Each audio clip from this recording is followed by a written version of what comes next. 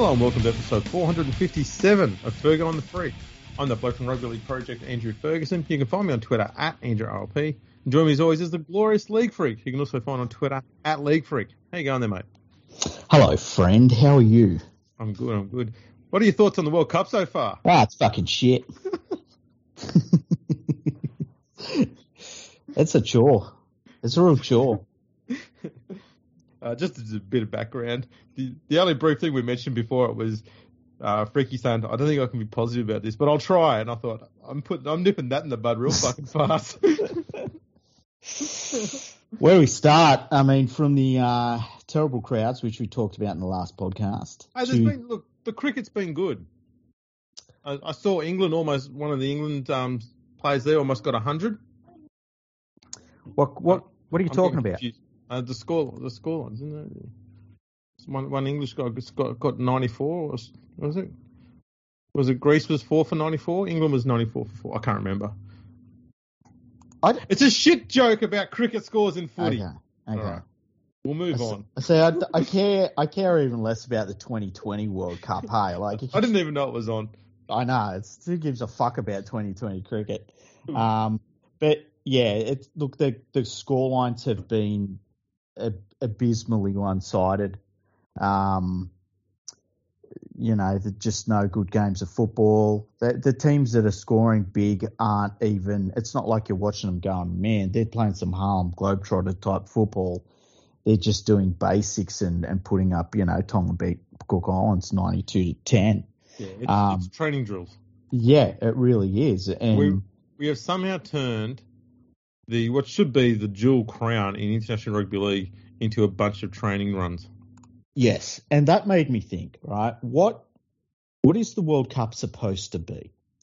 The World Cup is not supposed to be it's not supposed to be training. It's not supposed to be a way for you to get better. It's supposed to work out who the best team in the world is. And we've spent nearly a month now not doing any of that, Yeah. I call me crazy, but I don't think that being beaten by 80 points helps you get better. I think that, playing regular internationals obviously helps you get better, and playing varied opposition helps you get better. But when you're standing under your goal line for, an hour of the match, you're not getting better doing that. I also think that when you look at, between that, the qualification, the eligibility rules, and I just question, what do we want out of the World Cup? Because the World Cup doesn't start until this week, really. So what have we been doing this whole time?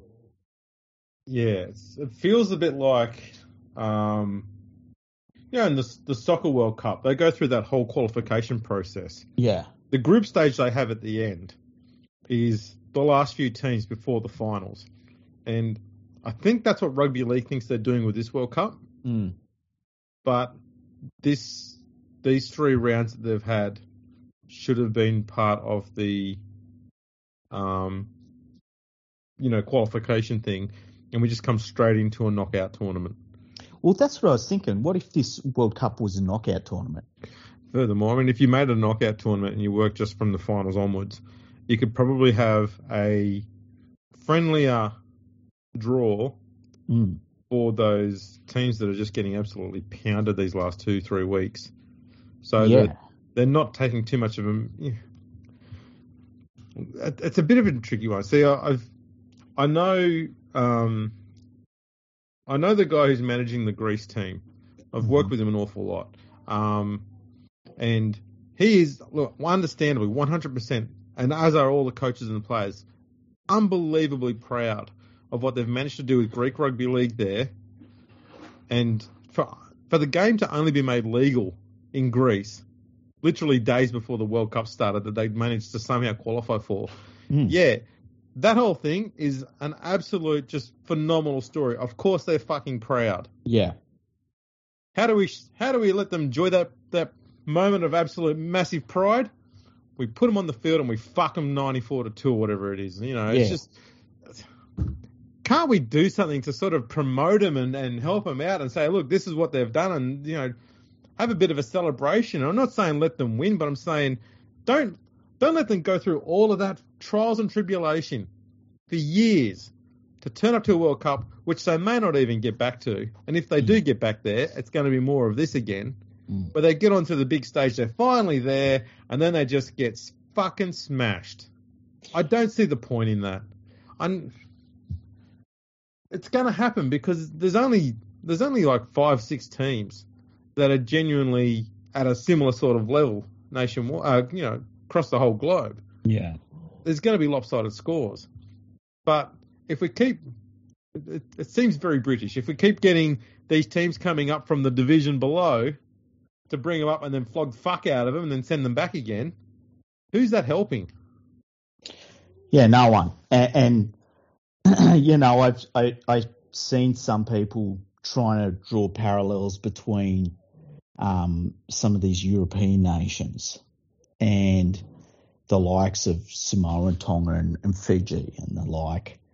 And, for the most part, the way that those nations got better wasn't through playing heaps of international rugby league and getting thrashed.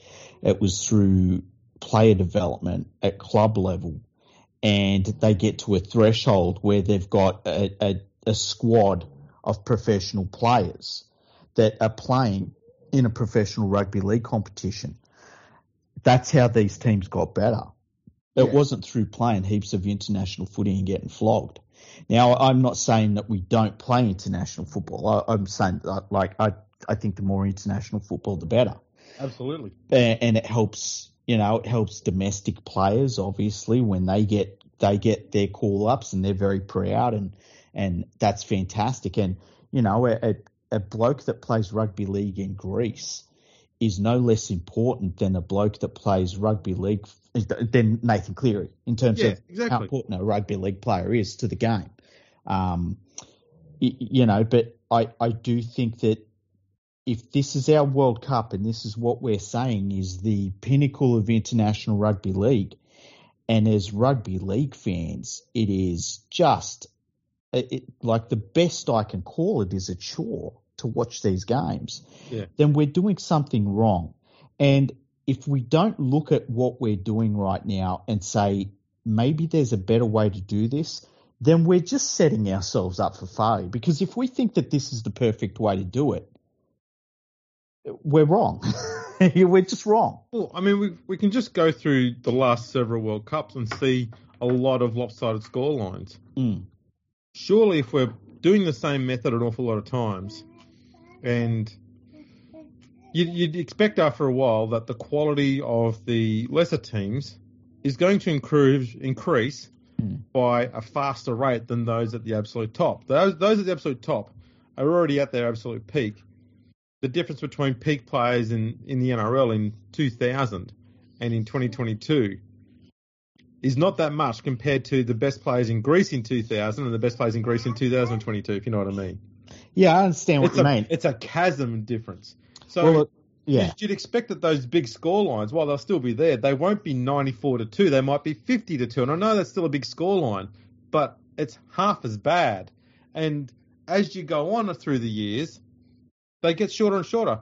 Just think, in the 80s and early 90s, Papua New Guinea was that team getting smashed. Mm-hmm.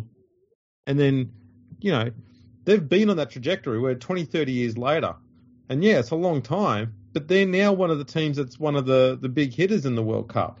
But what was it that made that happen? Was it playing international rugby league and getting flogged? Or was it the fact that more of their players come into the NRL and the lower grades in Australia, and then the PNG Hunters come into the Queensland Cup? PNG's a very, this is my view, very unique compared to nearly all the other countries in the sense that their home domestic competition is uniquely different to the NRL and to the Super League. Mm-hmm. They play their own style, and most of their squad that they've brought over are from that domesticated competition. They do have players from the NRL to go in there. But I think for all of the Pacific Islands, the thing that opened it up was when the ARL at the time opened the door up to having the Auckland Warriors in the competition. 100%. And it allowed all of those Pacific nations to play then. They had a pathway to Auckland, which then was the pathway into Sydney.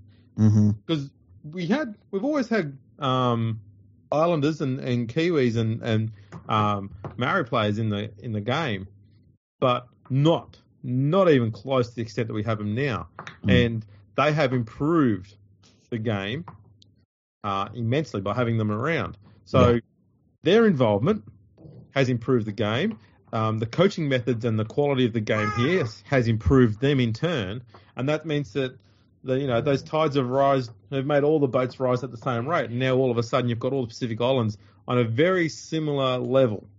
Yeah, I agree. And PNG they were separate to all of that, but they've played enough international footy against them and had enough players coming into the NRL. And the good thing about the PNG players is the coaches in the NRL and the administrators haven't tried to coach out what they've learned from the domesticated level. That's what they want. That's why they've got them here. So we still want that. We're just going to add a few touches to increase your ball skills and your skill set and stuff like that. But we don't want to lose that intensity that they've got.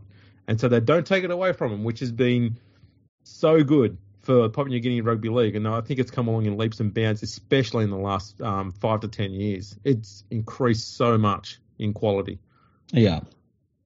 But the problem we've got is when you go over to Europe is English Rugby League has been, skill-wise, far more stagnant in the skill level increase, especially over the last 20 years.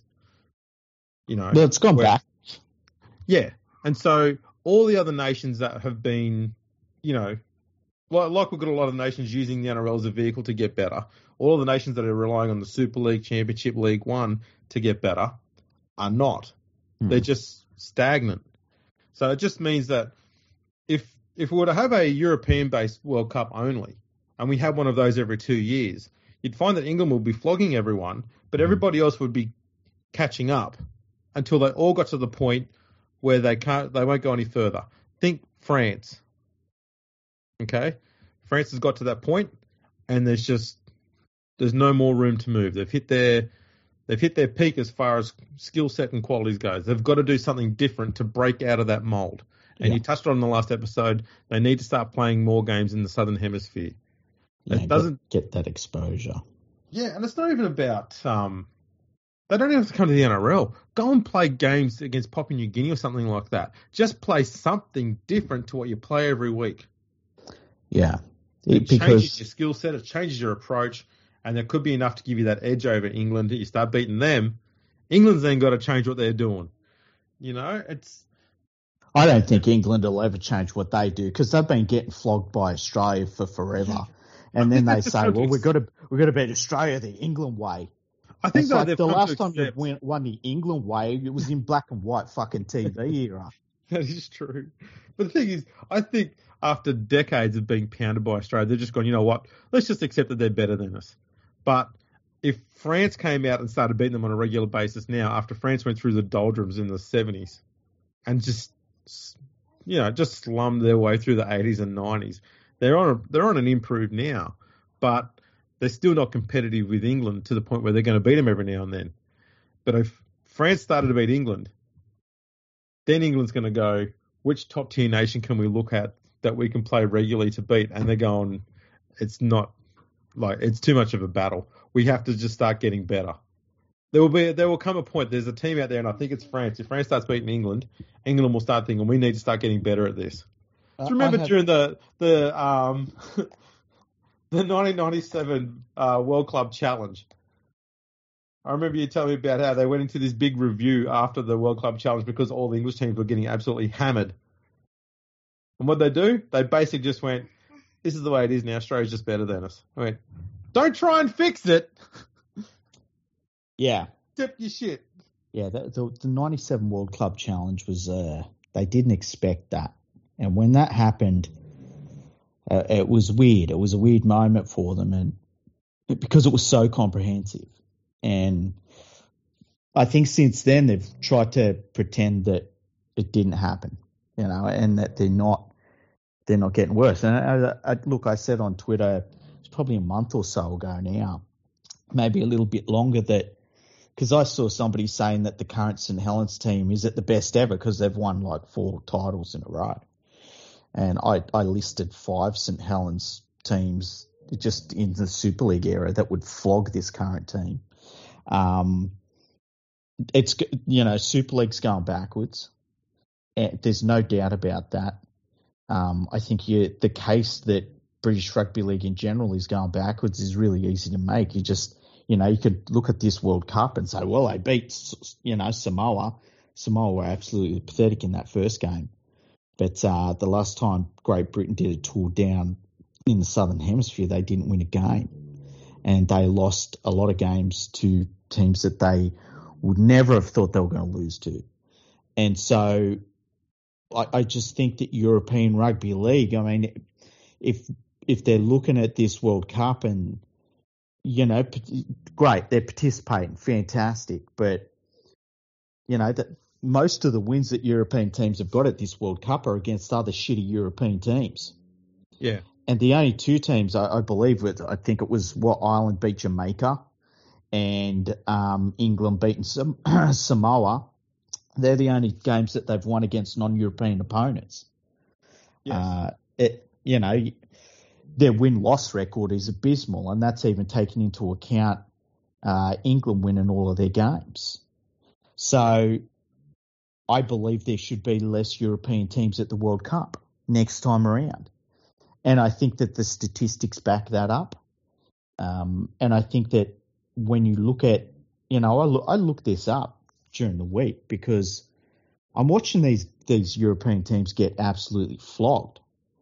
And I'm thinking to myself, well, if we're going to see teams get flogged like this, we might as well bring a team from, the Asian continent and a team from the African continent as well. Because, they'll come in, they'll get flogged too, but, you're letting new markets possibly have an interest in the Rugby League World Cup. Yeah. And it's more than half of human population is between those two continents. And the pushback I got, not by many people, but the pushback I got was pretty intense. Yeah. And it was based on feelings rather than obviousness. I think so. I think for English Rugby League fans, and I'm saying this with all sincerity and honesty as possible, and that is they've been watching their game decline for a long time. And when they get to a World Cup and they see their national side putting 90 points on a team, it gives them a little bit of happiness and a bit of hope. And they kind of don't want to change that because it gives them something to look forward to. And I think that's kind of why they want to stick with the current system. Because every 4 years they can watch their team do them proud for a little bit against, a country that's got a population smaller than Bradford. Well, one of the things that when I said we need less European teams, right? The thing that kept on getting pushed to me was, well, why you don't want there to be as much rugby league being played? It's like, I never said that. And then it's like, why do you hate European teams? I said, I never said that either. I just said they can't play rugby league for shit. I don't hate them. I'm just stating fact. I'm looking at the scoreboard. Yeah. And, then it was like, well, how much more is the World Cup going to get out of putting in a team from Africa and Asia that is going to get absolutely smashed themselves? And it's like, well, the European team's getting smashed. And then it was like, well, who's going to turn up to watch those teams get smashed? And I'm looking at the TV and I'm thinking, no one's fucking turning up to this World Cup right now. Yeah. You could drive from Scotland and Wales. You can even put your car in a ferry and come over from Ireland. No one's going to these fucking games, Andrew, That's right. So it's not like we're going to affect attendance. And if we get a tiny, tiny little percentage of the Asian audience or the African audience to tune in, or an American audience. Yeah. I'm looking at it saying, if we're going to flog teams, let's flog them from all around the world instead of most of them being European. I'm trying to do it for some corporate purpose. Exactly. Incredible mental gymnastics I've ran into as to why that can't happen. Amazing stuff, People talking. There's one person that keeps on saying the European money is more important than money from anywhere else. Like, what the fuck does that even mean? Money's money, man. Yeah. Well, like, no, mate. There's important money, and then there's just unimportant money. Yeah, it's. I mean, that sounds. No, apparently, important money, it's worth more. You can buy more stuff with important money. Yeah, when I sit down at home, mate, and I've got my two $20 notes, I look at the more important one, and I say, you do know, as much as your value is exactly the same as the other one, because you're more important, I'm going to use you to buy something more expensive because I know I can afford it because you're more important. I know, right? That's how it works. It's a very weird argument. Very, very weird argument. I got told they don't play rugby league in Africa or Asia. Oh, they do? Yeah, they do. Like, they just do, you know? They've just finished their, third MEA Cup, which is the Middle Eastern Africa Cup. Mm-hmm. I know it's only 4 teams playing, but they've been playing it for a few years now. And they're test matches. They're official. That's Cameroon. Got to remember now because the number of teams increases every time they play it round now. Yeah. Well, look, they've got rugby league in Ghana. They've got rugby league in Nigeria. So there's Ghana, Nigeria, Cameroon, and Kenya. Yes, I've heard about Kenyan rugby league. Yeah. So they played their MEA Cup, which was September, October, and Nigeria beat Ghana 30-4 in the final. And just so people know, Aaron Moore, referee, I think from England, he refereed all 4 games in that little tournament. The first 2 games were both played on the same day, and the second 2 games, one was the playoff for third, and the other one was the final, also played on the same day, almost a week later. He did back-to-back games. Nice, he did well. Give that bloke some fucking credit, please, somebody. Yeah. Referees got a lot of shit, but they don't get credit when they do back-to-back games like that in Africa. It's not like it's some nice, cool place. It's fucking hot. So I want to give credit to Aaron Moore. Well done, man. And they've been playing the MEA Championships for quite a few years now. Yeah, we've got teams in Asia, like we've talked about the Philippines Rugby League before. Yeah, Thailand's got a team. India's just starting their own team up as well. Japan starting to get back on the horse again. Mm-hmm. We can get teams out there. That's not a problem. We've got the Americas. They're getting more and more teams. Brazil, South America's got a few. Yeah, and like if we're going to have a World Cup where teams are getting absolutely flogged, how about we bring more of the world in? And look, can you expand the World Cup? Please don't. Please don't expand the World Cup. How about this? I'm not saying this as the full World Cup thing, but it could be televised separately. You have your America's one, right? You get to the end there, you get an America's, American section champion. That one team goes through the World Cup. Then you'll go to an Asian one, same thing. You go to a European one. You can do a British Isles one if you want. You do an Africa one. Then you can have a Pacific one, right? And you sort it out. If you've got to have a few more in like the Pacific Island area and the England area to try and get the right number of teams, go for it. But your sole aim should be to get, say, 8 teams. And just your World Cup is those 8 teams. They can play each other once if you want and just have a playoff between the top 2 teams at the top of the ladder at the end. Boom, there's your World Cup. You're still going to get a fair few games in, but it's going to be more fair because everyone's got to play each other once. And you're going to have less teams who who aren't at the same level turning up and getting flogged all the time. You might only have 2 or 3 of them. But there's got to be a way that we can work it so that we can get a better system, because one thing I thought was really cool was the last Cricket World Cup, which was during COVID? And they changed it, so instead of having pools, everyone played each other once. Mm-hmm. And it was I found that to be a very interesting system, and I actually thought it worked pretty well. Because the 2 teams that got to the final, they earned that right. They didn't just sit there and flog a few teams they were lucky to be drawn against. They had to be better than every other team there to get there. Yeah. And I think that's a fairer system. But it can't work with a ton of teams. You can only have a maximum of 8 teams. That way everyone's team's playing 7 games, and then you have a final. Yeah. It's a lot of games to play, a lot of footy games to play, though. It is. So, but I'm saying 8 would be your maximum. You can cut it down to 6 or 5 if you need to, but that would be your maximum that you'd have. I just think that you got to change it, as you said. At this point, I wouldn't care if they did make it a one big knockout competition. You know, at least that way, if we're going to see some floggings, they're going to be early on, and we know the matches are going to get better and better as the competition goes on. Let's say let's do a proper legit Mortal Kombat system. You've got 4 years to play it, okay? And it starts with team rank number, I don't know how many they got there. Let's say 50. Team number 50 plays number 49. The winner plays 48. The winner plays 47. And we keep going until in the last year we've got the number 1 ranked team playing against the team that, has won the last game. That's your World Cup final. We could do that. Then someone gets murdered at the end.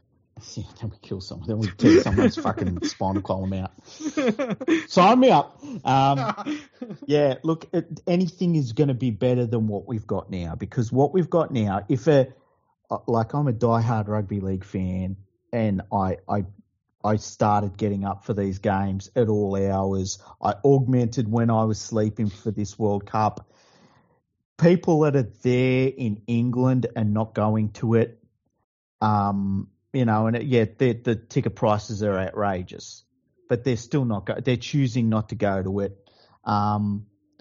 If rugby league people are saying this is not good, I'm not going to take this in, then what are we doing it for? If we're doing it just for the pure sporting aspect of having a World Cup, can we do it better? I really do. I think that we could do it better. Even if you said it was if you go for the 16-team tour, I just think a 16-team tournament, let's just have one straight knockout competition. It would have far more interest. Every game's an elimination game. You know how many teams you're going to have playing through every single week. It's going to be really easy to look at and know the draw of it and know who will end up where and why. I just think this idea of group stages where the group stages haven't really mattered. Have the group stages chucked up anybody that we're looking at going into the quarterfinals saying, wow, I didn't expect them to be there?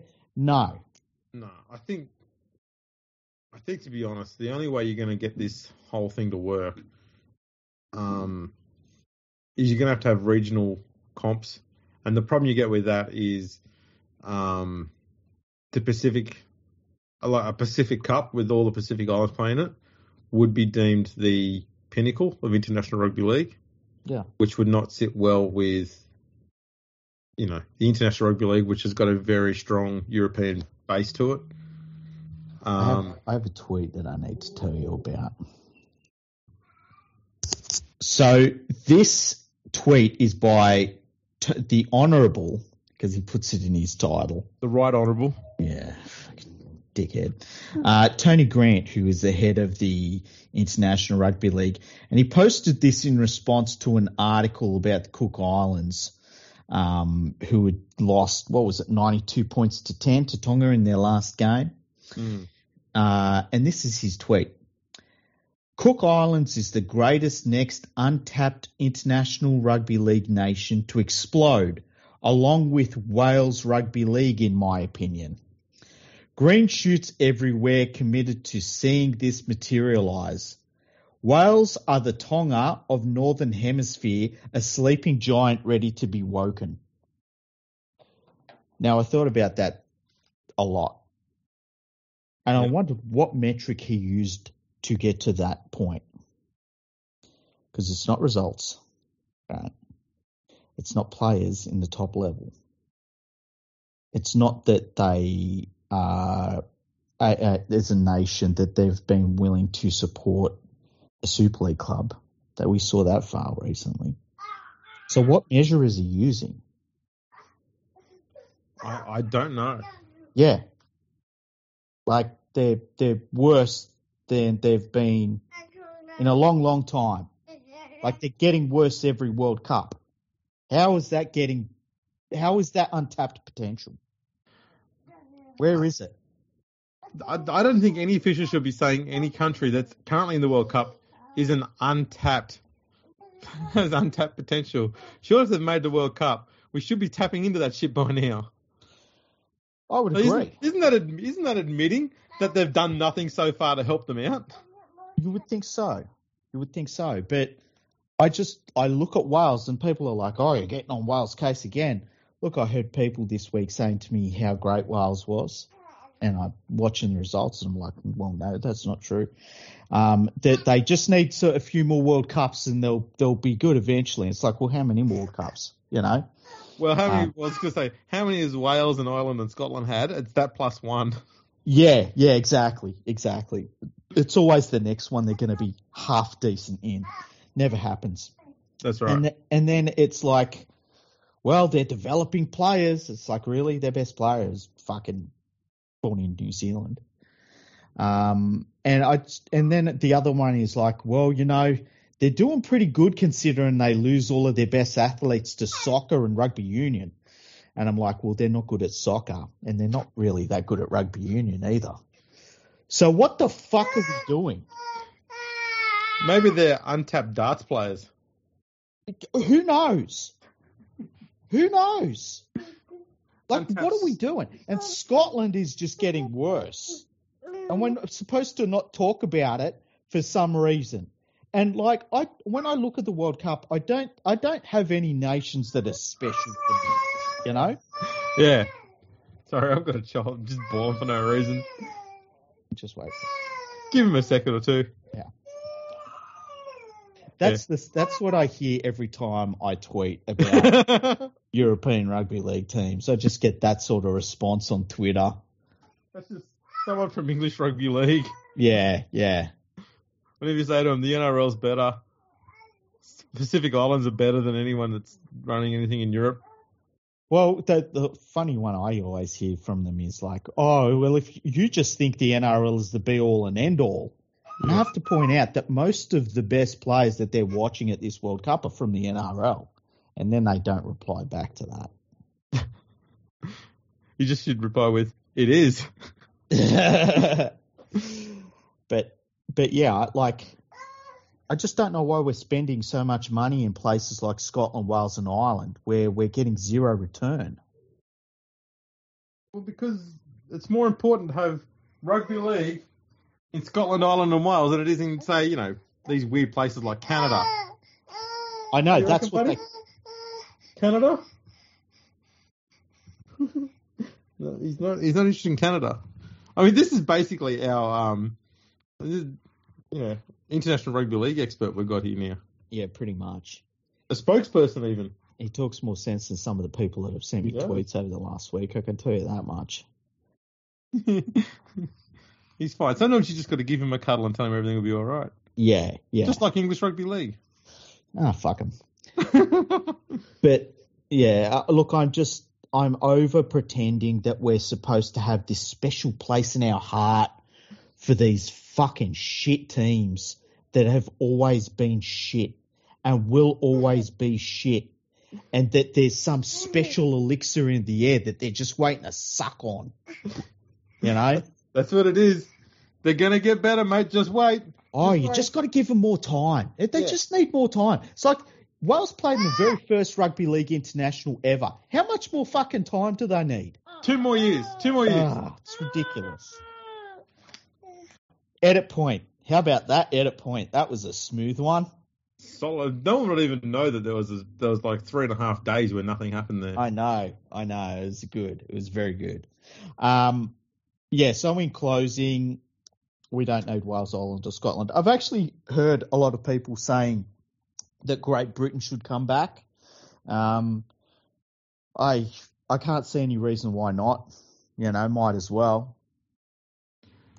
Yeah, look, if we need to have, I'm okay with England being there, but the only reason why I'd separate them is if Wales and or Scotland and or Ireland can prove that they can be competitive with England in order for them to separate. But at this stage, I've not seen at any point where Great Britain needed to be separated from the rest of those nations there. Yeah, It's not done anything to help those countries. No, we know why they did it. They did it for government money, which they actually lost a big chunk of it because they had an issue with some of the numbers they provided for participation numbers. Yeah. But yeah, like it's not. Look, there's a World Cup over there right now, and we're not playing games in Ireland or Scotland or Wales, so there's just zero reason for them to be broken up at this point. Might as well just go back to be Great Britain. At least as Great Britain, you can market that to everyone, you know? Yeah, that's right. It's also probably an easy way to try and get all of those nations together, and enjoying their rugby league experience. True. And I guess the other thing is too, like, if by some miracle one of these countries actually produced a player that was worth playing in that team, then they would at least be playing in a higher quality team rather than being surrounded by a bunch of blow-ins. And, you know, my grandfather he drove through Wales once and all that sort of bullshit.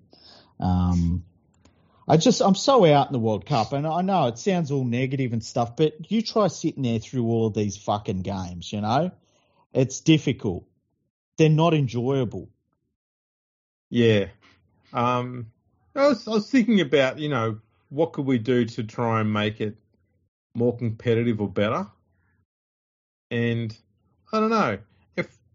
If we're going to have the world rankings of the International Rugby League body be believable, why not have the top? How many teams we got? 12? Why not have was it 16 teams? 16 teams at the World Cup. Yeah. Why not have the teams ranked 1 to 16 in the World Cup instead of teams who aren't? So, for example, Serbia is ranked 8th in the world, Malta 10th, Netherlands is 14th, Italy is 17th, Cook Islands are 20th, Jamaica 21. Why don't we change that around a bit so that the teams who are ranked 1 to 16 are the ones who are in the World Cup? I'm not saying they're going to be better, but I'm saying if we're going to put any weight into this rating system, and if the International Rugby League think this is the be-all and end-all and is worth the shit that they printed out on, shouldn't they be the 16 teams in the World Cup? Yeah, it's a good argument. It's not any worse than the argument that ends up with what we've got now. You know? Yeah, I mean, it just seems. I mean, in this list, Scotland is 15th and Wales are 16th. They're the two worst teams out of the 16. Netherlands rank higher than Scotland and Wales, and they're not in the World Cup. Yeah. Who was the World Cup for, right? Who are the world rankings for? And then when you look at the organisation that deals with both of them, who are they organising this part of the sport for? You know, and it's not all supposed to be aimed at the big market nations. You've got to look after the small market nations as well. Yeah. But I don't think we're looking after them. No, back in 2017, I think it was, they had the Emerging Nations World Cup. That's a great idea. It needs to get more exposure. Because that had a lot of the nations that are at the bottom of that list all playing against one another. From memory, there might have been 1 or 2 games where a team scored 50-odd points. But the games were thoroughly enjoyable. Obviously, the skill level was down on what we're used to watching the NRL. But they were very enjoyable games. The players gave their all. And a lot of the players, you didn't know who they were because they were all, for the most part, they were domestic players. Mm-hmm. So that actually brings a lot more enjoyment out of it because you get to see where the game is at domestically. Whereas when you're watching Jamaica play at the moment, you've got no idea what Jamaican rugby league's like because you're just seeing a bunch of people playing in England playing against one another. Yeah, and look, you could probably do a 20-team Emerging Nations World Cup if you wanted to, and I don't think it would be any more one-sided than what we're seeing now. No, not at all. You can break it all off into tiers. You can probably find a spot where the tiers should start and finish, but you could do that quite comfortably and put them in groups and just have like 3 different cups.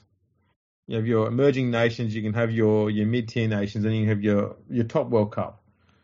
Think of it like the English domestic rugby league competition, but without without relegations and promotions and shit like that. Mm-hmm. You know, your idea is to improve your ranking. Basically it, but you know, no one gets relegated out of Earth. You know, you're going to be playing in a World Cup somewhere. Yeah, But although take it as a warning, Wales, you're on the clock. You know, there's got to be something we can do. I've always been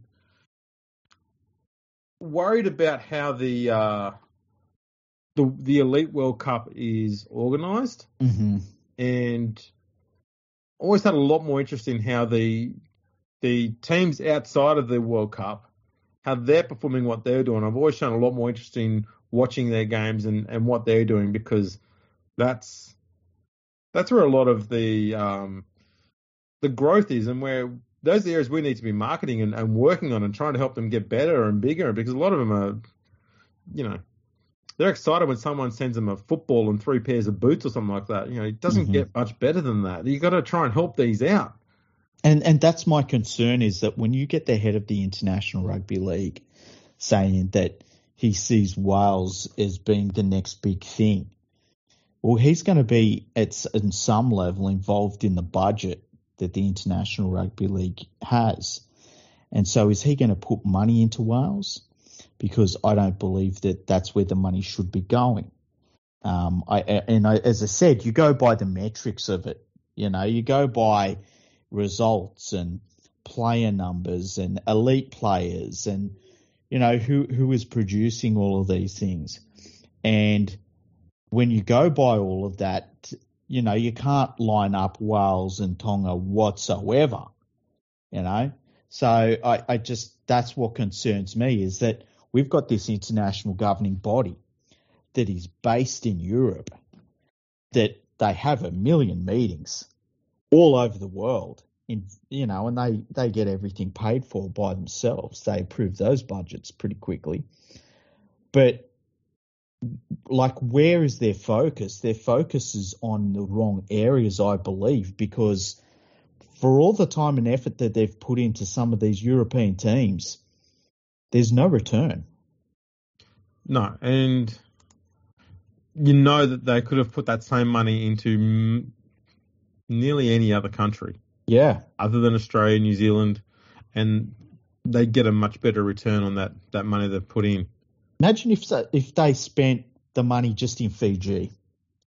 Cook Islands, PNG. Yeah. Just spend the money in areas where we do get return on investment. Even if they spent that money in America.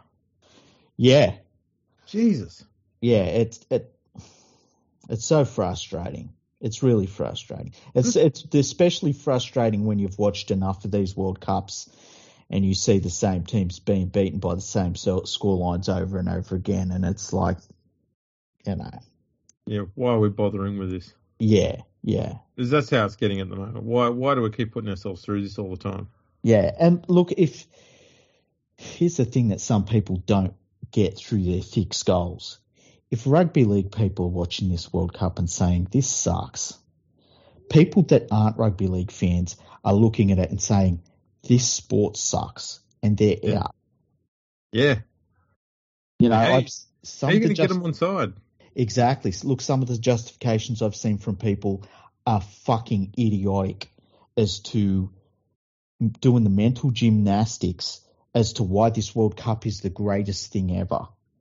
You know, I can't do that. You've got to live in the reality of the situation, is that we're watching a tournament that is extremely lopsided. It is not fun to watch. It is not well attended. And we need to change it. There needs to be some sort of change to it. Yeah. I don't know how or what you change, though. That's a crazy, absurd thing. Now, was there talk? I need confirmation of this. Was there talk that they were trying to suggest that they could get close to 1 million people all up for this World Cup to attend? Oh, look, I don't know, because I'm completely out on all of their talk about crowd figures. I was concerned about their talk on crowd figures months ago when they started doing all the tweets about the the tickets are all running out. You better go and buy them. And I thought that sounds like some bullshit, and it ended up being. So I don't pay too much attention to their crowd talk. Because they haven't quite hit 250,000 yet. Yeah. And there's not many games left. Yeah. Some of the crowds, there's been a couple of crowds where I've turned on the TV and been like, oh, that's not bad. You know, most of them have been, holy shit, where is anybody there? You know, it's been a couple of crowds I thought probably didn't crack 1,000 people. 7 of the 24 games thus far have had crowds that went over 10,000. I'm trying to think what they would have been. They would be the 2 England games. Yep, they said that there was Australia beat Scotland in front of 10,000, which is bullshit. The 3 England games were the biggest crowd. So 3 England, yeah. England Samoa was 43,000. England France 23,600, and England Greece was 18,760.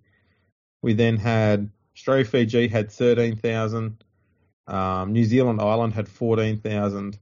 Tonga Papua New Guinea had 10,000. Australia Scotland had 10,000 apparently. Okay. But Fiji Italy had 3,600. Samoa Greece 4,400. France Greece 4,100. It's so frustrating. We shouldn't be having crowds this small at a genuine World Cup. How have we not generated enough hype about this? Yeah. But if we brought teams from other parts of the world, Andrew, no one would turn up to watch them play. Yeah, because they're tripping over themselves at the moment to get to games. Well, the scores would be lopsided. Maybe if they just played the games in the heartland. Hang on, they're doing that already. I know, that's the thing. I had somebody say to me on Twitter, do you think that more people would turn up in Mackay to watch this game? It's like, we're not playing in the equivalent of Mackay. We're playing in the equivalent of Parramatta here. You would get similar crowds to what they're getting in Mackay. You probably would, yeah. And that's what's wrong. That is the problem. That's the equivalence. You shouldn't be getting the crowd that would attend a game in Mackay to a game that's being played at Hull. The other thing is, I don't know how many games that they've scheduled in St Helens, but no one turns up to events in St Helens, apparently. It's really weird. Tonga and PNG had 10,000 and Tonga Wales had 7,000. Australia had 5,000. Oh, yeah, I call bullshit on some of those crowd figures. But there's no more St Helens games coming up. We've got our first game coming up this week at Huddersfield. Well, you know what I say, St Helens, the home of Wigan Rugby League. Well, now that we've got all the good talk out of the way, we do have 4 games coming up. Okay. And for the most part, they should be good games. Fingers crossed. Bar one of them. Yeah, well, Australia is going to absolutely flog Lebanon. Yeah, which is disappointing because I think Lebanon probably wouldn't go too bad against some of the other teams there. I agree. England, Papua New Guinea, I mean, I'm interested in that one because Papua New Guinea could end England's World Cup campaign. Yeah, England has ticked every box you could have asked of them, to be fair. But they haven't actually played a hard game of rugby league. Samoa were terrible. And then they had 2 walkover games, basically. Yeah. So it's going to be interesting to see how they turn up. PNG, look, normally I would say that they would win this game. But I don't know. I haven't been super impressed with PNG. I don't think that they're at their very, very best.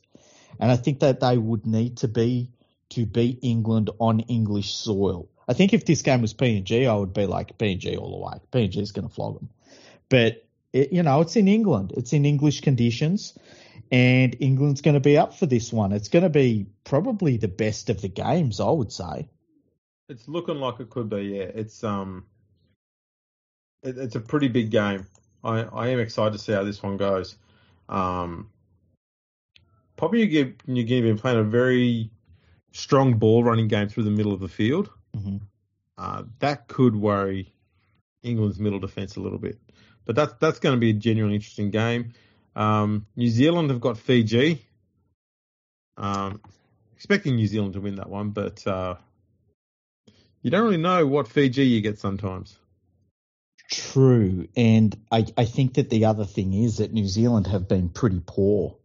Dylan Brown, I think, should be dropped. He's been terrible in this World Cup. I'd have Foran and Hughes in the halves if I was New Zealand. They just haven't applied themselves so far. Fiji have been a little bit quiet in this World Cup, which is a bit disappointing. They've beaten the teams that they should have beaten, though. Yeah. So we'll see how that turns out. But New Zealand should win that one. The last one is Tonga versus Samoa.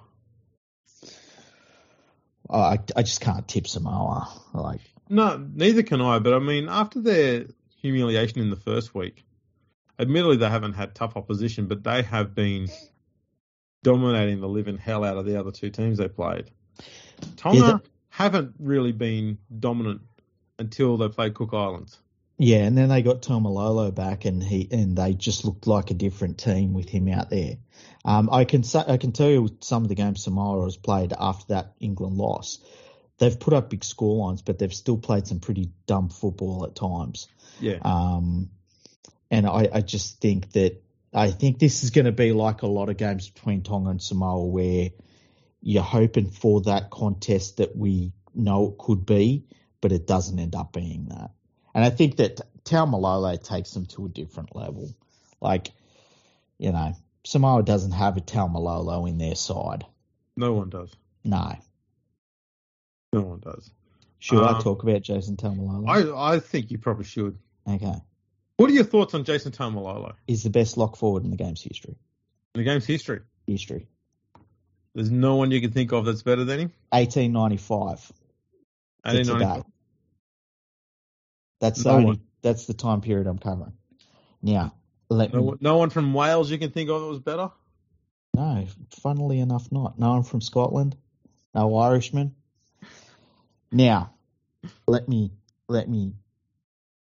tell you why. Because I've put this to you a little bit before, and you've been very skeptical of it. But then I've started laying out the cause, and you can see my point of view. I wouldn't say skeptical. Okay. I've made my point, and that is I am hesitant to call someone the greatest of all time while they're still playing. Okay. That's all it is. I'm not saying they're not. I just like to wait a little bit because, you get that recency bias. Remember we used to hear a lot of people talking about how Cooper Cronk should be made one of the immortals. Oh, and then, it's been 2 or 3 years since he's retired. No one's talking about that anymore. Yeah. That recency bias carries a fair bit of weight. And once you let that get out of the way, people start to be a little bit more realistic. And I like to make sure I don't allow that to creep into my head, I guess. I try to wait a little bit until that's gone. That's fair enough. And look, I would say to you, be harsh in criticism of what I'm going to say, because that's what listeners would want to hear, right? Yep. So here's my point of view. He started playing when he was in first grade as a very, very young player. So he was ahead of his time as a player. I think he was like 16 years and like 9 months or something like that. Like he was one of the last of the really young players they allowed to play first grade. Was a major part in them winning their first premiership. Broke records as a forward for go forward meters. Had the football team at the Cowboys built around him to a certain extent. In the worst teams, was still their best player. Okay? Yeah. And is doing all of this in the best era of forwards ever. I think that's fair to say, right? Yeah, internationally, absolutely. Yeah. Okay. On top of that, he makes his debut for New Zealand and decides, I'm not going to do that. I want to play for Tonga.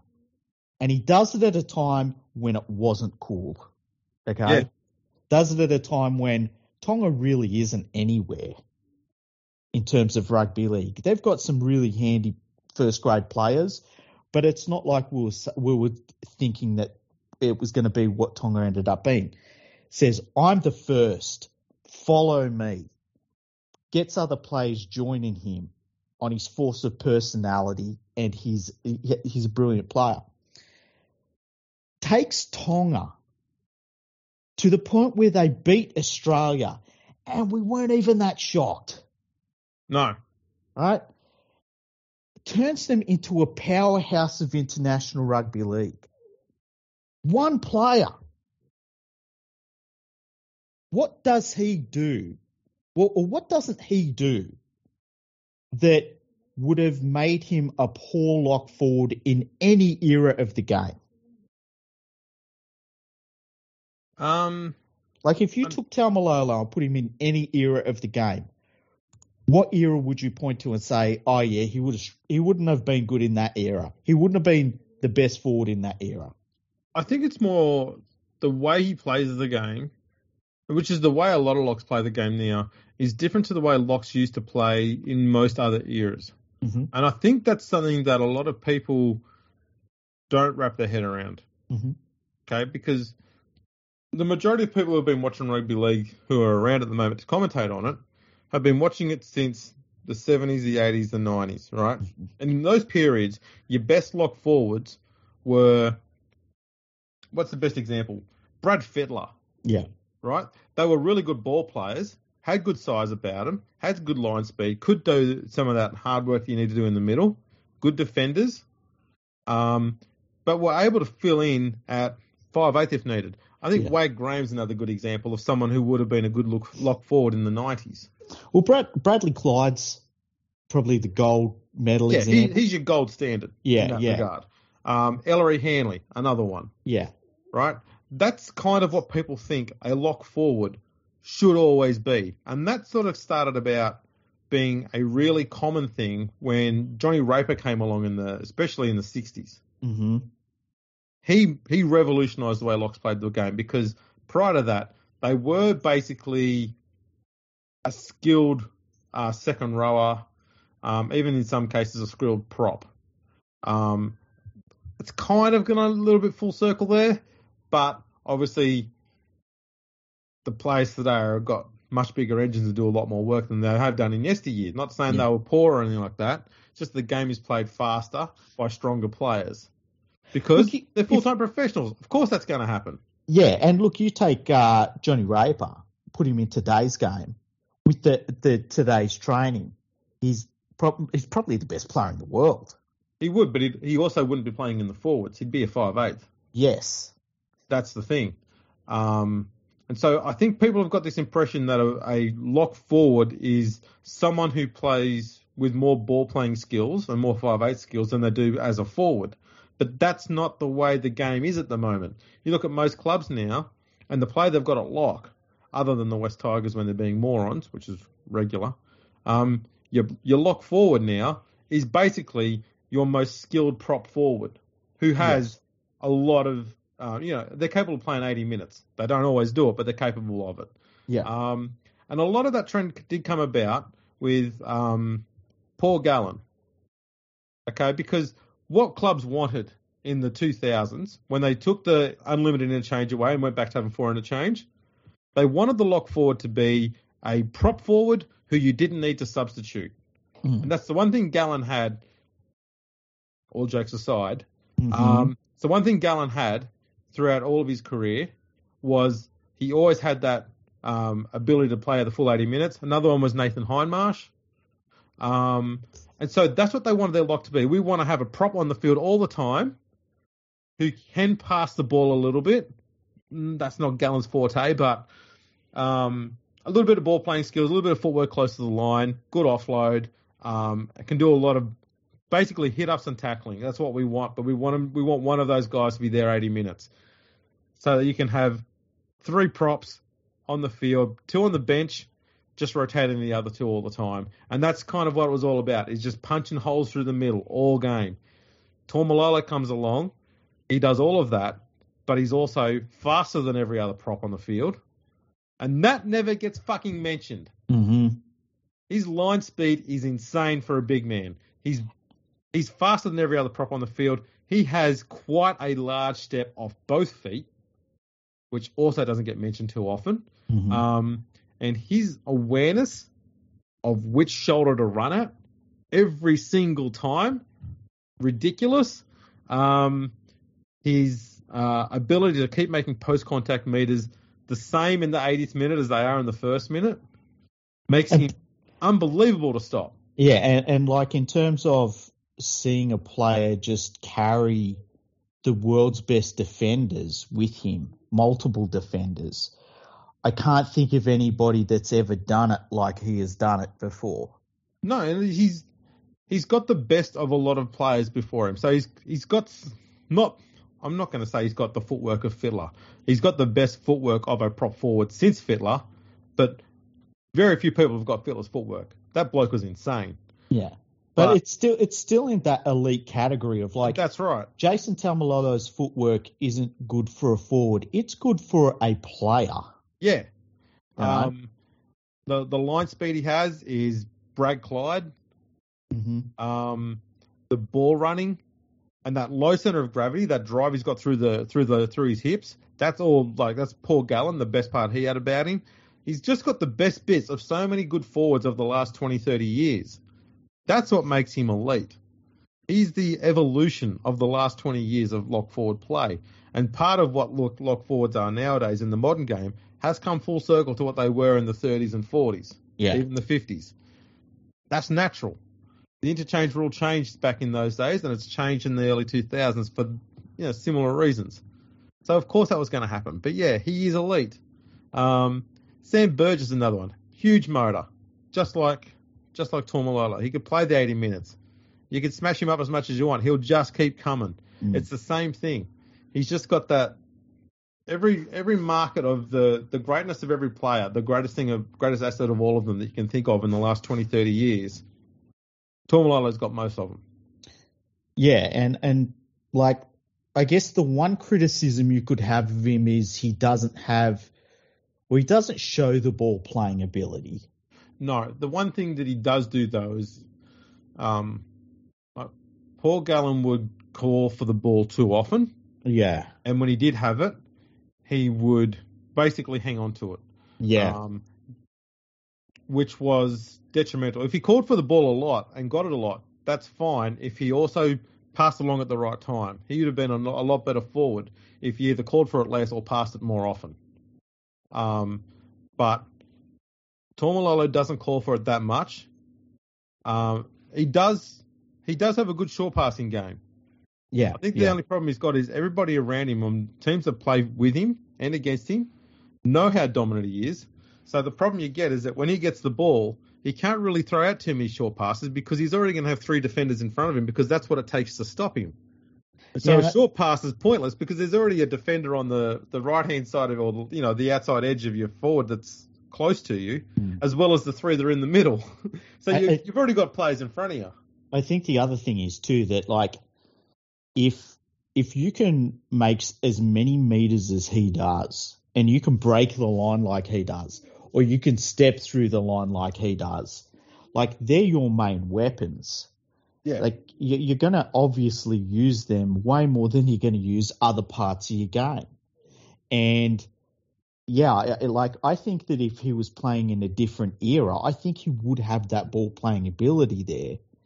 But I like for him to be as dominant as he is and to make other players around him want to play with him.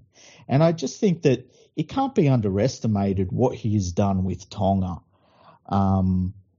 It's, I think we'll look back at it and we'll be like, we didn't appreciate it as much as we should have at the time. And keeping in mind, he's not 30 yet. No, that's right. That's crazy. Yeah. Because if he retired tomorrow, he's had a completely full career. Yeah, there's nothing he hasn't done. Yeah. So I don't know. I would not at all be surprised or upset if he was named as an immortal in 5 years' time, whenever it is they do the next one. Mm-hmm. I'm not too sure when it is. It wouldn't surprise me or upset me. The only thing that irritates me about the Immortals thing is there is always recency bias, and there's a lot of players from a long time ago who still deserve to be there but haven't been yet. And I'd rather they get put in and named as an Immortal before anybody else does first. But that's all. It's not anything to do with the players who have been put forward from more recent times. It's just, I want the guys from the past to get recognised first. Yeah, I get that. That's all it is. And for some of them, it could be blokes who played in the 60s and 70s who are still alive. I think they deserve to get that recognition while they're still alive to enjoy it. Yeah. There's nothing worse than giving someone a big recognition, years after they passed away. It feels a bit of a hollow gesture at that stage to me. My question for you is, who do you think is the best lock forward of all time? Of all time? Yeah, to me it's tricky because they have evolved and changed so much, probably more than most other positions. Probably that and hooker, hey? Yeah. I don't know. See, one guy who I always loved watching play was Ellery Hanley at lock.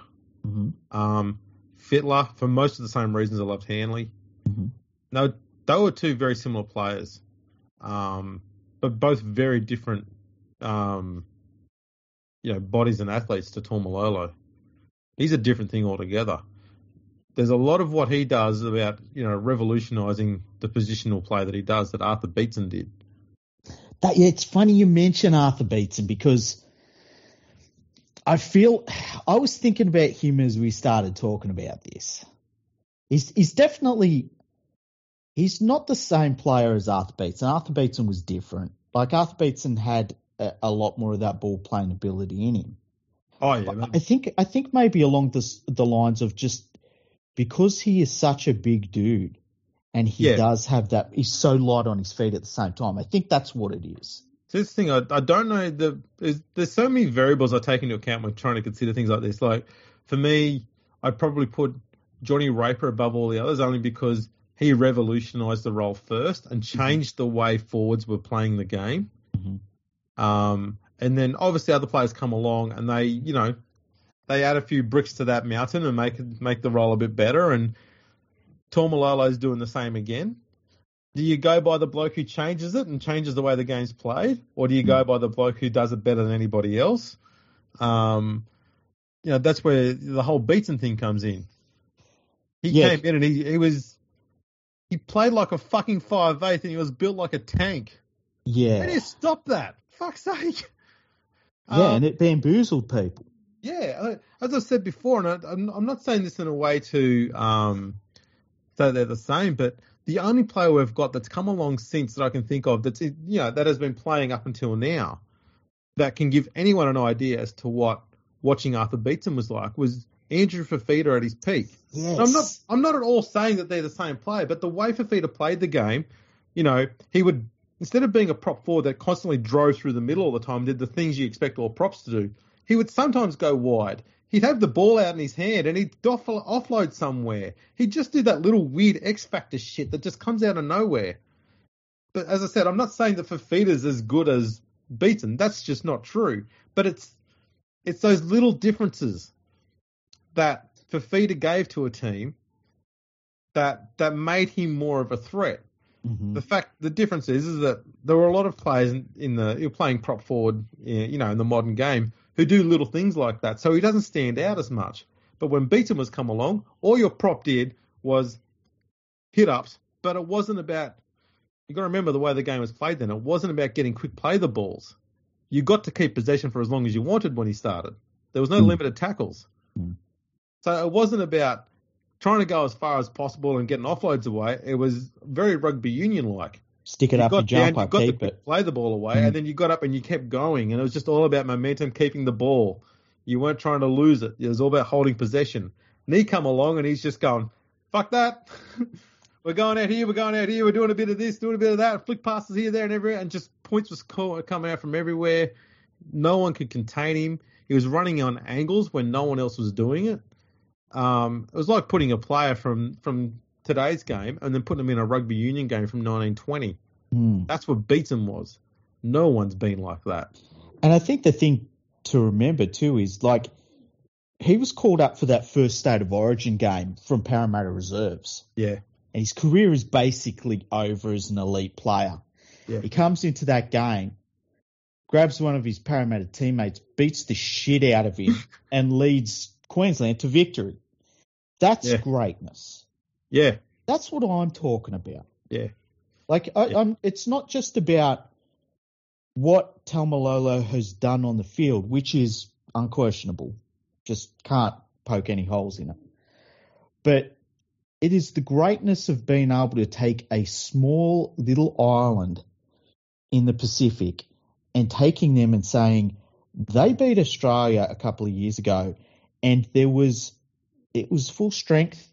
There was nothing you could say that was like, oh yeah, but Australia had left half their players at home. Oh yeah, but Australia, no. They flat out beat Australia.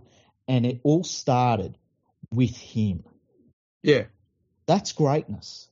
Yeah, and also the fact that he chose to go to Tonga, and it just opened up the door for so many other players to go, I want to play on his side. Yeah. And they followed him en masse. And I'm not talking about just a few players. I'm talking about elite players, many of them at the peak of their game when they could have been in line for a call-up to New Zealand. Fuck that, I'm going to Tonga. He turned Tonga from being, a second-tier nation or something like that into one of the prominent sides that other players wanted to play for. Mm-hmm.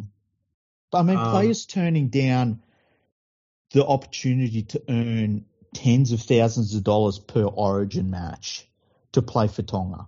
Yeah. Like that, it's pride in the jumper. Yeah, and it started with him. And I just think that's incredible. Like if somebody had said that there was going to be a lock forward that would come along in the year 2000, if you said there's going to be a lock forward that will come along, he'll play for Tonga and they will beat Australia within the next 20 years, you'd be like, nah. Yeah. Impossible. A forward? Seriously? Yeah. Oh, and he's going to be the most dominant forward in the game. You'd just be like, that. I just don't see that happening. It sounds crazy. Yeah. No, it's, we could legit wax lyrical about Taumalolo's greatness for a long period of time. But yeah, as I said, I wouldn't be surprised if he is the first Tongan to be named an immortal in the NRL. And I don't think we'd have to wait too long, but it wouldn't surprise me at all. Yeah, I can't see how he won't be. I just can't see how he won't be. It's interesting you bring up. Are you all right for time? Yeah, man. Okay, cool. It's interesting you bring up if it's the player that revolutionises a position. Is it a player that wins the most things and achieves the most things? Like when you're looking at the all-time great players, what do you rate it as? Like I think the greatest player of all time, and I've said this many times, is Clive Churchill, just based on everything I've read about him, everything he did, and everything the other players said about him at the time. But then I think that in my lifetime, I've seen players that I would rate as the greatest in their position. Like Andrew Johns is the best halfback, I think, of all time. I think the best prop forward of all time, for me, it's probably between Lazarus and Webke. That you've seen, yeah. And it probably towards Lazarus. And so it's not like I'm the sort of person that says like, oh yeah, this guy's the best player of all time. Like I wrote my best team of all time on my website, and it's about 15 years old. Might even be 20 years old now. And Ken Carney's the best lock of all time. And I did a lot of research on that, And at the time I was like, look, there's players after him that revolutionised the position. He played in an era where the hooker position was very, very, very different, but I still couldn't go past him. Well, now it's Cameron Smith. Yeah. And that's almost universal, I would suggest, amongst rugby league people, that he's the best hooker of all time.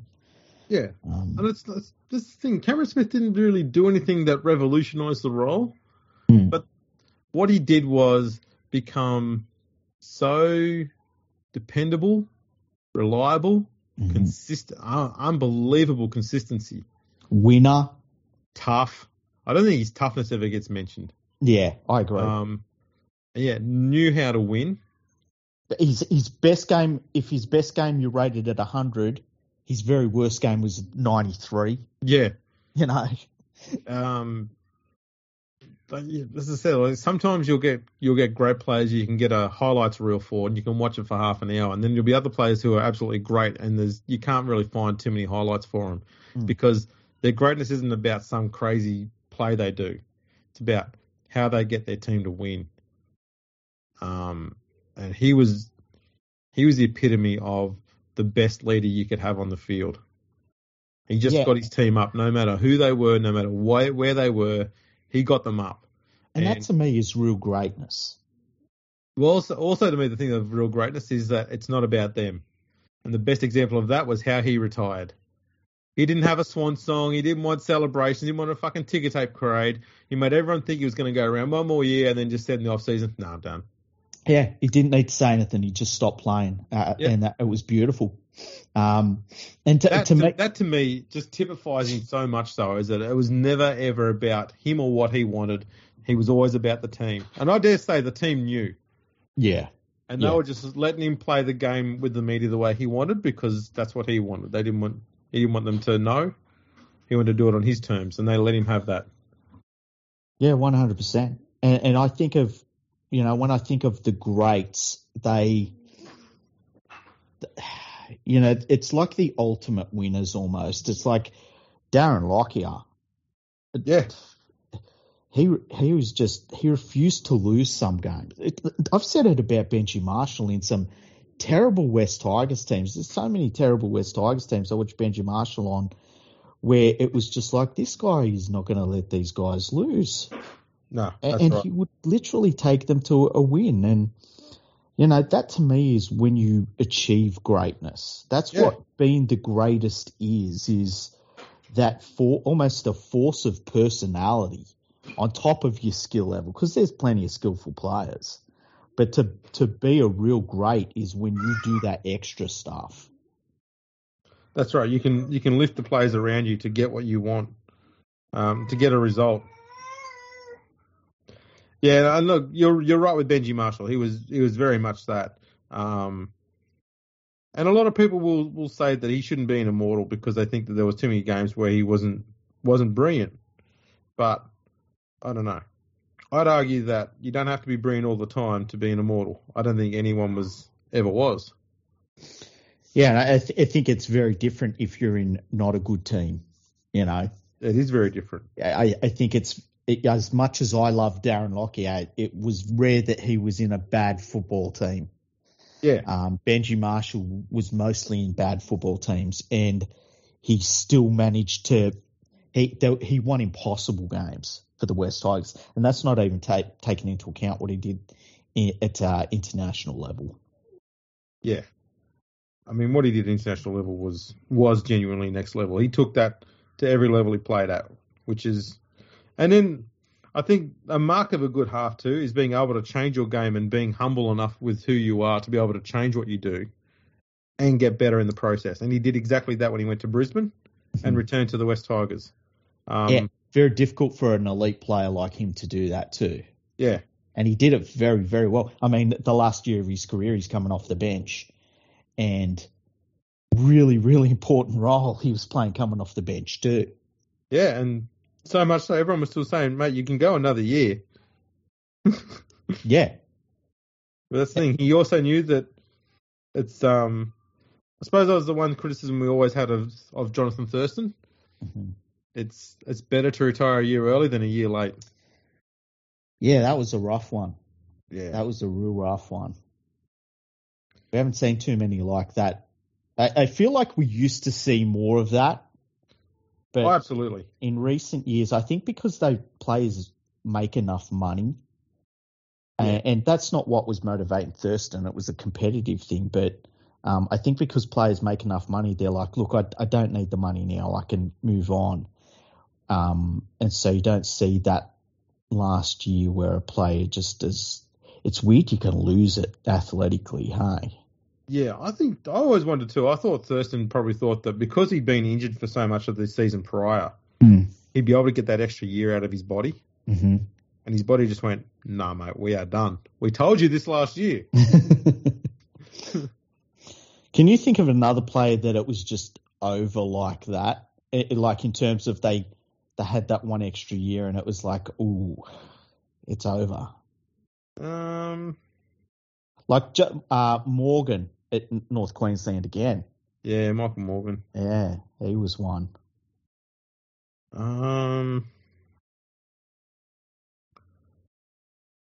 Yeah, probably Paul Gallen. I think for me, he got moved to being a bench player about a year and a half too late. Yeah. I think after the 2016 grand final, they should have started moving him to being a bench player, bench rotation guy. And they would have got like 3 genuinely really strong seasons out of him if they had done that. But they kept just banging his body up, man, in the middle there. Turned him into a prop far too late as well. And you could just tell in the last season and a half that he was losing his lateral speed. Yeah. And that was impacting his game an awful lot. And so that's a large reason why he got moved to the bench. So he didn't have to do as much 80-minute performances anymore. And things were wearing off too, you know. This is right. It happens with age. Yeah, you know, you get older and he still does boxing. It's remarkable. It is right. 2 fights in one night. Yeah, you know. Do you know what you've got to have within yourself to do that? Because I reckon I could find out. You're good to bottle that stuff. I think you can. Yeah. You know, the only players I can think of where, as younger players, where, like, say, a Dane Carlaw, where they're really good and then all of a sudden they're just not. Or Cohen Hess is another one. Oh, yeah. He's disappointing. I think though, what Paul Green tried to do with him was try and take him from being that explosive edge player to making him a strong prop forward, sort of middle of the field runner. Mm-hmm. And to the most part, he kind of got that job done. But it's a very big change for a lot of players to go from being an edge forward to a middle forward. I don't really like those terms, but that's what they were doing. Yeah. As we saw, I mean, go back to Gallen. I mean, we saw how much it impacted Gallen's play when he went from playing on the edge as a second row at the start of his career to be parked in the middle as a lock. You're taunting me with Paul Gallen. I swear you're taunting me with Paul Gallen, aren't you? You can't use Paul Gallen as an example, man.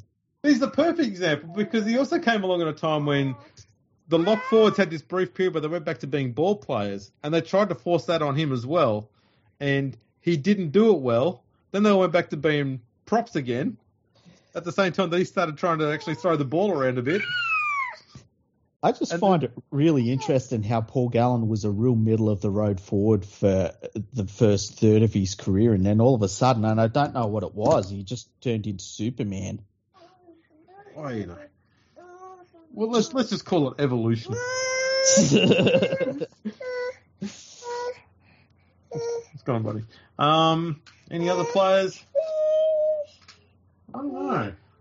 I suppose a lot of forwards tend to go through those processes where they move onto the bench because they, Andrew Fafita did a bit, but I mean, it's not until he retired you learnt how many fucking injuries he was carrying, and you go, well, that kind of explains it. That was incredible when he listed off all of the surgeries he would need to just to play next year, and it was like one more season. Yeah, and it was like 5 major surgeries. Yeah. It's insane. Yeah. And it makes you appreciate what he managed to do these last 2 years because he'd been playing with all of those that whole time and still, like, not being at his best, but still being NRL level for the most part. Yeah, and doing it, like, not being a passenger either. Like, he was doing stuff. It's not like the Sharks are struggling for big men to have in the middle of the field. They've got plenty of them. Yeah. So to be competitive with those young guys and still be able to put in, despite all those injuries he was carrying, it does show you, I think, how underrated Fafita was for an awful lot of his career. Yeah, and you could see it in the last season. I mean, he had more strapping on him than I think I've seen him on a play for a long time. You know? Since Nigel Plum. Yeah, pretty much. There's a bloke who had no down. All he was just brilliant from start to finish. He's the all-time greatest forward, in my opinion. Actually, you know what? Tom Malolo dreams he could be as good as Nigel Plum. There you go. Oh, man. I wonder what Nigel Plum's doing now. Real estate, I believe. Oh, really? Yeah. A lot of players get into real estate, huh? Yeah, Willie Cahn's in real estate. Yeah, I think Jared McCracken was involved in real estate. Yeah. Jesus. If Nigel Plum come up to you and said, we might be able to, you're trying to buy a house. He says, we'd really like you to bump your price up by an extra $20,000. You go, oh, look, we can't afford it. He says, no. You really need to increase it. Okay. Would 30 be better? Well, 30 would be good. Can you get for 40? 45. How's that? He'd just be pushing up the whole time just out of fear. Because he won't stop coming. Yeah. He keeps going. Second scariest guy in rugby league behind Todd Payton. Oh, yeah. Don't piss those guys off. Yeah, he's terrifying, Todd Payton. Imagine having those two in your second row. We need to do an all-time scary. An all-time scary. Who would be the all-time scariest player you've seen? Oh. Mark Guy when the red mist descended. Oh, yeah, that's hard to beat. Fuck me, man. Yeah. He wanted to end humans. Yeah, that's the thing. It's like, you know what? I tell you what, when he was fired up, Ian Roberts as well. If he wanted to end your day, it was ending. The thing is, okay, and Ian Roberts was he will go down as one of the most underrated forwards when we think back, because he did evolve as a forward. He played lock at a time when locks had to be ball players. Mm. He transitioned into the back row, and then moved into the front row when a lot of the front rowers were still he was playing front row when you had a lot of forwards were Martin Bella, Shane Webke, Glenn Razor. So they were shorter, stockier guys. He was still this tall, rangy guy. He's built very similar to Paul Sirenen. Yeah, Paul Sirenen moved into the front row as well at the end. And that's what kind of made them prolong their careers, because with a lot of props in the 90s, when you had to tackle them, you just went low because they were low to the ground. They were shorter guys. Mm-hmm. You couldn't go low and tackle Ian Roberts or Paul Sirenen around the waist, because they just destroy you with leg power. You had to try and stand up to them toe-to-toe and tackle them, and then they've got all this muscle mass across their shoulders that you just can't stop them. Yeah, I think in the middle. Paul Harrigan is another dude like that. He was a little bit like a couple of years after those guys, not too many years, but just a couple. But he showed that evolution as well, where he's this tall guy, big frame, moved very well, but he was a front rower, Yeah. He started off in the back row as well. That's right. And in that Newcastle side, they had almost traditional older front rows when he come in. He was this tall, rangy back rower. That evolution of players. It's funny with Ian Roberts, like you can look at the football cards from his first few years, and he stands out as something different from all the other forwards, Yeah, I mean, he comes across, I think, Paul Sirenen and Mark Guy are very similar, those three players, because they all played at lock. They all had good ball skills. Sirenen didn't play at lock that much, to be honest, because he had Wayne Pearce there most of the time.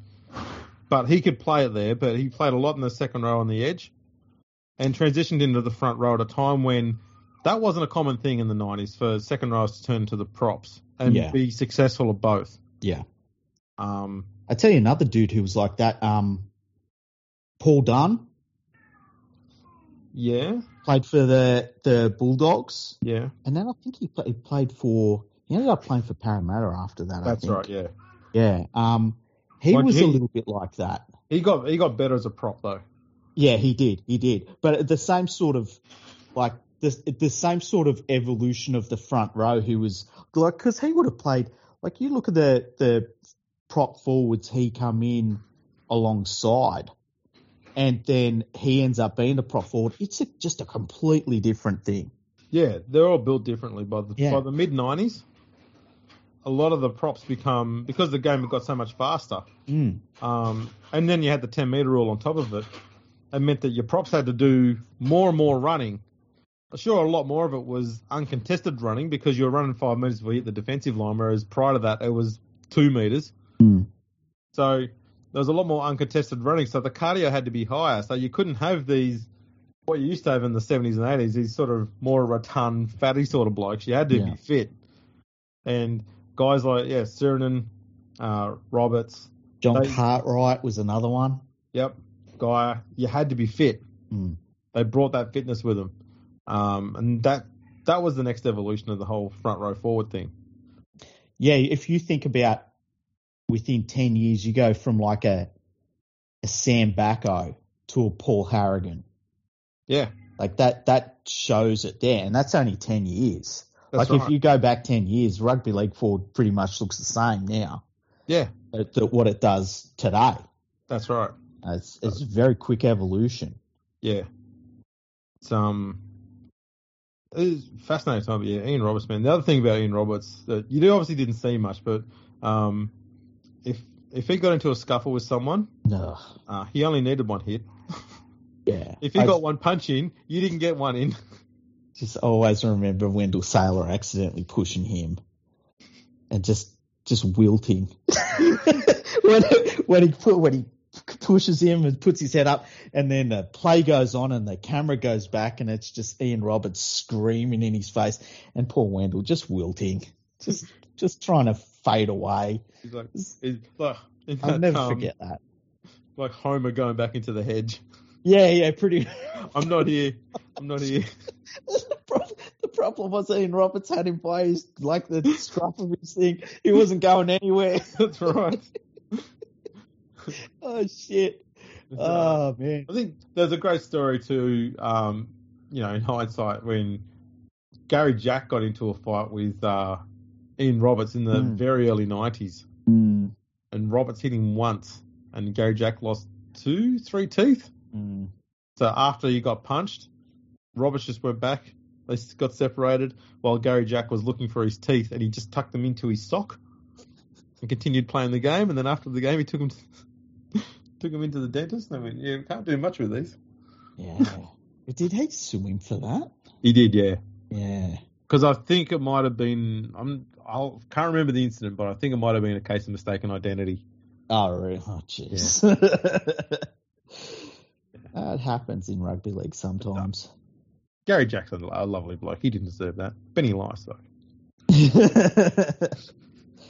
Who are some of the other scary players? Like, I'll tell you what, you know, one I was told about. I'm not gonna shock anyone here. Tommy Rodonigus, who would just go and smash Peter Sterling, just decide to ruin Peter Sterling's life anytime they played. Yeah, he'd be scary to play against. Yeah, he played entirely with just with so much passion and emotion. Remarkable. I'm gonna bring up one who never played any rep football of note. Okay. He's scary because of what he did outside of rugby league, especially after his career ended in rugby league. And that's Barney Dalton. Okay. He was a 5'8" centre for the Roosters in the very early years of the game. Left rugby league in the just after World War One or during World War One, and joined up with all the Razor gangs in Sydney. Oh, really? Yeah, he died in one of the Razor gang wars. Oh, jeez. Just chuck that in there. Yeah, just. But I'll slasher in there at 5'8". I guess any of the forwards from like the 70s. Just any of them. Yeah. Like all of them. That was a brutal time in the game. Tough as fuck, man. Cliff Watson. What's the pommy dude? The big pommy dude. Played for the Sharks. Tough as fuck, man. He bashed anyone he wanted to. The only person he was scared off was his wife. I found a newspaper report one day, and he broke his jaw in a fight, I think it was. And he he was asked after the game, like, is there anything you want us to do? He says, someone will call my wife and tell her I won't be home for dinner, otherwise she'll get the shits at me. Oh, jeez. I'm going to be at hospital. Imagine breaking your jaw in the 70s. I bet it wasn't like now you break your jaw and you're like, okay, I'm going to get some really good treatment here. Yeah. You know, they've got scanners. They're going to make sure. Back then, I bet they were just like, Bit of sticky tape. yeah. You know that one they tape up someone with a blood nose? Yeah. It would have been like that back then. Just put some masking tape around the top of your head and just keep your jaw in place. Yeah. And you're not going to be able to eat for 8 months. Yeah, don't worry about it. We've got your straw. Yeah. Just have some soup. You'll be fine. Man. Like, then that would have only been an advancement after Johnny Sattler broke his jaw and they just left him stay on the field with no treatment. Left him, yeah. Just left him running around with his jaw hanging down. If anyone's seen The Mummy Returns, as the mummy in that movie is almost fully regenerated, the last part of him that gets regenerated is his broken jaw hanging down. That's kind of Johnny Sattler's jaw in the grand final. Yeah. There's this, you will have seen it, but McCarthy, he was talking about that game and he didn't know what had happened. And he said to John Sattler, like, what's the deal? You know? And John Sattler, he said he went to open his mouth and his jaw just fell down. There's a plonk. And he said, shit, I said, you're going to have to hold me up because I'm going to faint just looking at you. That's crazy. That's like next level. That's next level. Yeah. That was crazy, that was. Yeah. Good thing is we can watch that game. Yeah, we should watch it. We should do that in the off season. Hey, sit down and watch that match. We've been meaning to do that for a while. We can get into that. Yeah, there was a game we started watching the 56 grand final. I think it's the first one they got on there. Yeah. No, 66. Sorry, 66 grand final. Balmain versus St George. Mm-hmm. That's the one we started watching. And some bloke just came out with a medic's case on there, and inside he just had a wet sponge. That's right. Yeah, he looked like if somebody said, "Okay, get a male nurse's uniform from the '60s and just pretend you know what you're doing." And that I'll just wipe the AIDS out of your eyes. Your cancer's gone. Typhoid's gone. Hang on, there's a little bit of syphilis over there. Just wipe that off. There we go. We've got rid of everything. You get a major knee injury back then, and they're just like, look, your knee looks like it's in the right place. Get up and play on. Oh, dear, dear, dear. Yeah, crazy times. Mm. We'll have to check that out. Yeah, 100%. We'll maybe we'll that. Call them all soft, too. Hey? Oh, yeah. Call them all soft. Yeah, we'll be like, they're not like today's players. Should just walk that one off. See Clive Churchill binding his broken arm in a bookbinder. Yeah, with the ruler as a splint. It's like, whatever. Kicking a goal from solo going, you're just fucking hamming that up for the cameras, aren't you? Oh, there'd have to be. I'm trying to think. Would there be full games of Clive Churchill? I don't think so. Unless we might be able to find a few tests or something like that. Yeah, that'd be about it, hey? Yeah, there wouldn't be many on there. Because it'd be interesting to watch him play a full game of footy and just like line it up with how modern fullback plays. I bet there's a lot in there that it is super familiar to what we see today. So if him was more about, I suppose his positional play. Yeah, I think that he's one of those players that if you put him in a World Cup game on the weekend, I think it would be seamless. Even as a slight player, I think that having not even looked at the game evolve, I think the high kicks would be different for him just because the synthetic ball is easier to kick and that sort of stuff. But I also think he'd probably get the synthetic ball and say, like, why does anyone ever drop this? Yeah, that's right. You know, so I think that he would walk straight in. Mate, it just made me think. If there was one World Cup tournament from the past, I'd love to watch every game of it. It'd be the one from 1954. Yeah. Just so many great players in there. You get to see Clive Churchill going up against Puig or Burr. Mm. Yes, please. I'll have that. That would be awesome, hey? Just two blokes who revolutionised the game in their respective countries at their absolute peaks. Ah, man, we're so lucky to follow a sport where we've got those moments. And that's the thing that gets me about this World Cup. Like, this World Cup hasn't had that, This World Cup hasn't had that moment or that. Like, Tal Malolo might be that player where you say, and then he come into the team and the World Cup changed and they won the World Cup. That could be it. Well, if they go on and win. Yeah. It'd be good. I mean, look, it'd be good for rugby league if someone other than Australia, England, or New Zealand wins. Yeah, I agree. I think at the moment I would say Australia is going to be super hard to beat. Yeah. And then after that, New Zealand has to get their shit together. But I think the one to worry about is Tonga. If Tonga, we've seen it. They've got the runs on the board. They know they can do it, and that's the big thing.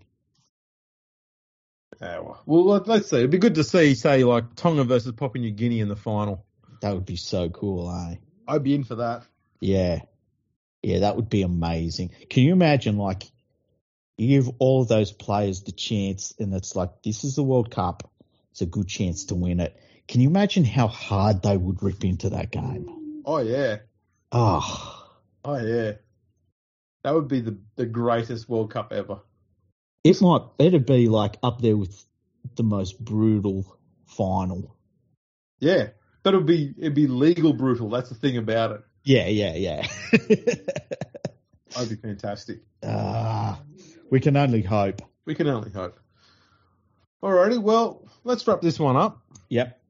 Thanks for tuning, everyone. Make sure you check us out on the socials, on Instagram and Twitter at FergoFreakPod. We're on LinkedIn, Facebook, and YouTube, so check us out on all of those as well. Make sure you leave us a comment on your podcast listening app. That's the one. And we'll catch you all next time.